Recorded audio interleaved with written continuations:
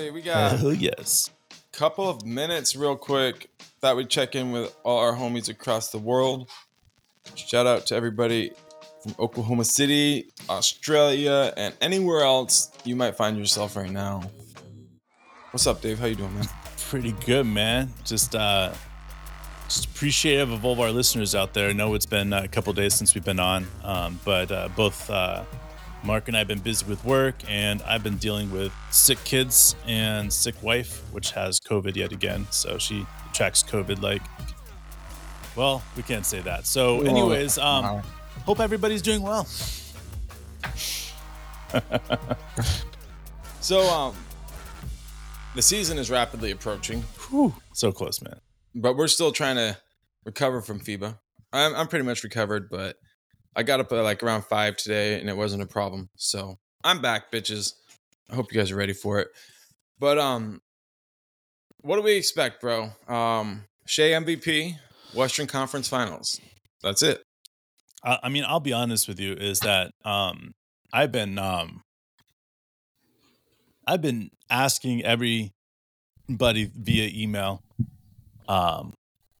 professionals and ESPN and stuff like that, to give Oklahoma City Thunder some more love. Give us the love, baby. I've been really on this dynamic approach of they're misunderstanding what's going to happen in Oklahoma City this year. And so my very well-written letters steamed towards ESPN of please stop saying that this team and that team is going to be great. And why are we talking about Damian Lillard and the Blazers?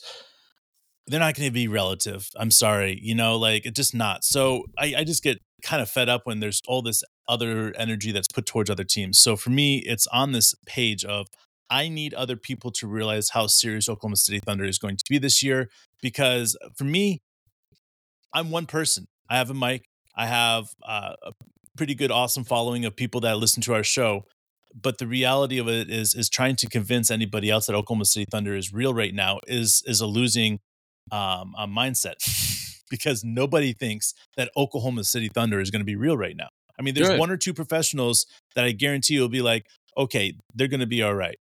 But we're the front runners, guys. Like, if you believe it, like with us, and you've been on this road with us, then you're right there, and you guys believe it with us, saying that this team is going to be special. Because, I mean, you could take Shea's stats from last year, you could take J-Dubs, you could take Josh Giddey's and Dortz, and all of them are going to get better. And I think that if you add in Chet, then we add in more points. So again, when last year I said this team could be 10, 15 points better than this team we had last year, like, and everybody laughed at me and said that's an enormous number. Like, there's no way that team could average almost 120 something points a game. But I think we could. I think this team could average 120 something points a game, and it's going to be scary. Historic, baby. I think we could be a historically good offense. You look at where Shea was, and the fact that the rest of the team wasn't quite really where they needed to be last year, but taking a step forward over the summer, we've seen some real progress. I had a dream last night, Dave. Please tell me. Poku comes in the game. First time on the court in a while. Why do we have dreams about Poku? Dude, and it's like, I wonder, my first thought was, I wonder if he's going to make an impact. Like, or how long it will take to make an impact. I wonder what level he's at. And so they drive right at Poku, right? And he looks like old Poku, like they're going to score on him. And he takes contact. And then all of a sudden he extends and he blocks the shot. And it was like, oh shit. It took him one play to make an impact. Like, that's what I think, like, a lot of these guys are at. And a lot of that comes down to, I think, the way that Coach Dagnall put the minutes for the players throughout the year. Like, the year prior, if you were young, you were going to play. This last year, it wasn't like that. And every player had to be ready to go from the second they stepped on the court or they were coming out of the game. And that was frustrating for certain players. They didn't handle that as well as when they knew they were going to play every night no matter what. But Poku, watch out for Poku. Kenny, watch out for Kenny. These guys are impact players. They're ready to go and they're healthy. Man, I want to talk about a few different lineups. The 5 lineups that I'm really excited about. It's simple this. It's changing one player out. You ready for this? One player is going to be changed out in that starting lineup, and you're going to see Jay Will go in. Right? So you got your starting lineup. You see Jay Will go in. All Here right. comes Jay Will. The next next lineup I want to talk about is when Poku goes in. Right. Poku goes in. He becomes a shot blocker next to Chet. Right. They do great things. You have Jay Will taking charges next to Chet. Different dynamics, different aspects to bring to them. Too cool. Then you bring in too cool. Then you bring in Kenny Hustle. Balls to the wall. Everything's hustle. Everything gets intense. Everything brings up a notch, right? So that's the 3 lineups right there. The 4th lineup I want to talk about is you add, right, our pure shooter, Isaiah Joe out there. Get him, Isaiah. Right? And the last one that's not our starting lineup, like I'm going away from the starting lineup, is adding Mistic out there. All right? Like, here's the thing about that, all right? 5 lineups, 5 different players there, and they're all coming off the bench. And I think if you look at it as Coach D and the way that he coaches and the way that he understands the game, right? He is going to have these guys come in whenever there's a weakness on the floor, because you have 5 different, totally different personalities, totally different guys, totally different things they bring to the table. You could go and bring up any lineup in the NBA with just those 5 guys, so that now you are only 10 deep through your lineup right now, 11 deep. And I think that's what's so powerful about this, is that we're not even getting into some of these other players that I know are going to be phenomenal out there.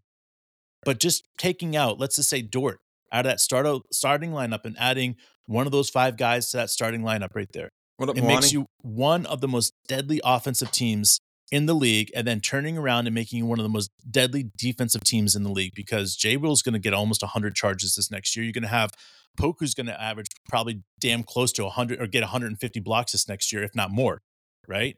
Chet's going to do way more than 150 blocks. So like you see just that dynamic right there. And you got Dort that's setting all those records on off the ball screens that he gets those charges called on him or on them. So if you look at the dynamic of just those guys and what they bring to the table, like I would not want to play against Oklahoma City. And then you start understanding of how deep this team is and why we believe that this team could win 50 plus games. I mean, it's quite obvious, man. Like there is no other team in the NBA that's set up like this at all. There is no other team in the NBA that has the player depth that we have, that has the starting ability to be able to say, we're taking one player out and we're going to add a shooter. And now we're one of the best shooters because we have on the floor at one time, we could have Jay Will, which I think is a 40% shooter from 3. I think you have Isaiah Joe, 40+% shooter from 3. I think J-Dub, 40+ shooter from 3. I think Josh Giddey gets there, right? I think Chet gets there. Okay. Like this team is designed, and we all know Shea can shoot 40% from 3. He's done it in past seasons. This team is designed, right, to have these guys spread out completely on the floor. We saw it in FIBA.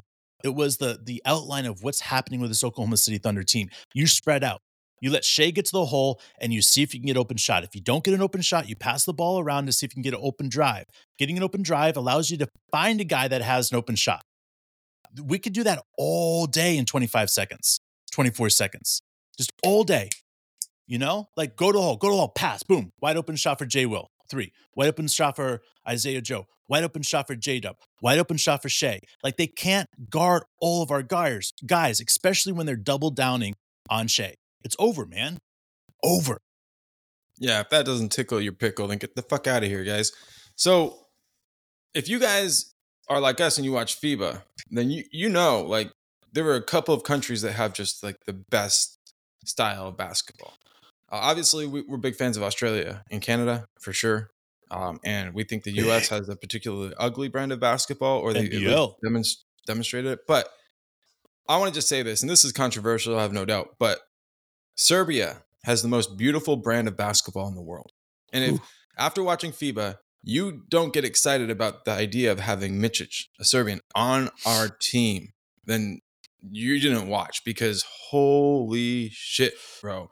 His level of game, I assume because of the highlights I watched, and plus what Serbia does when the ball moves, it snaps from side to side. The ball finds shooters and everybody's a threat.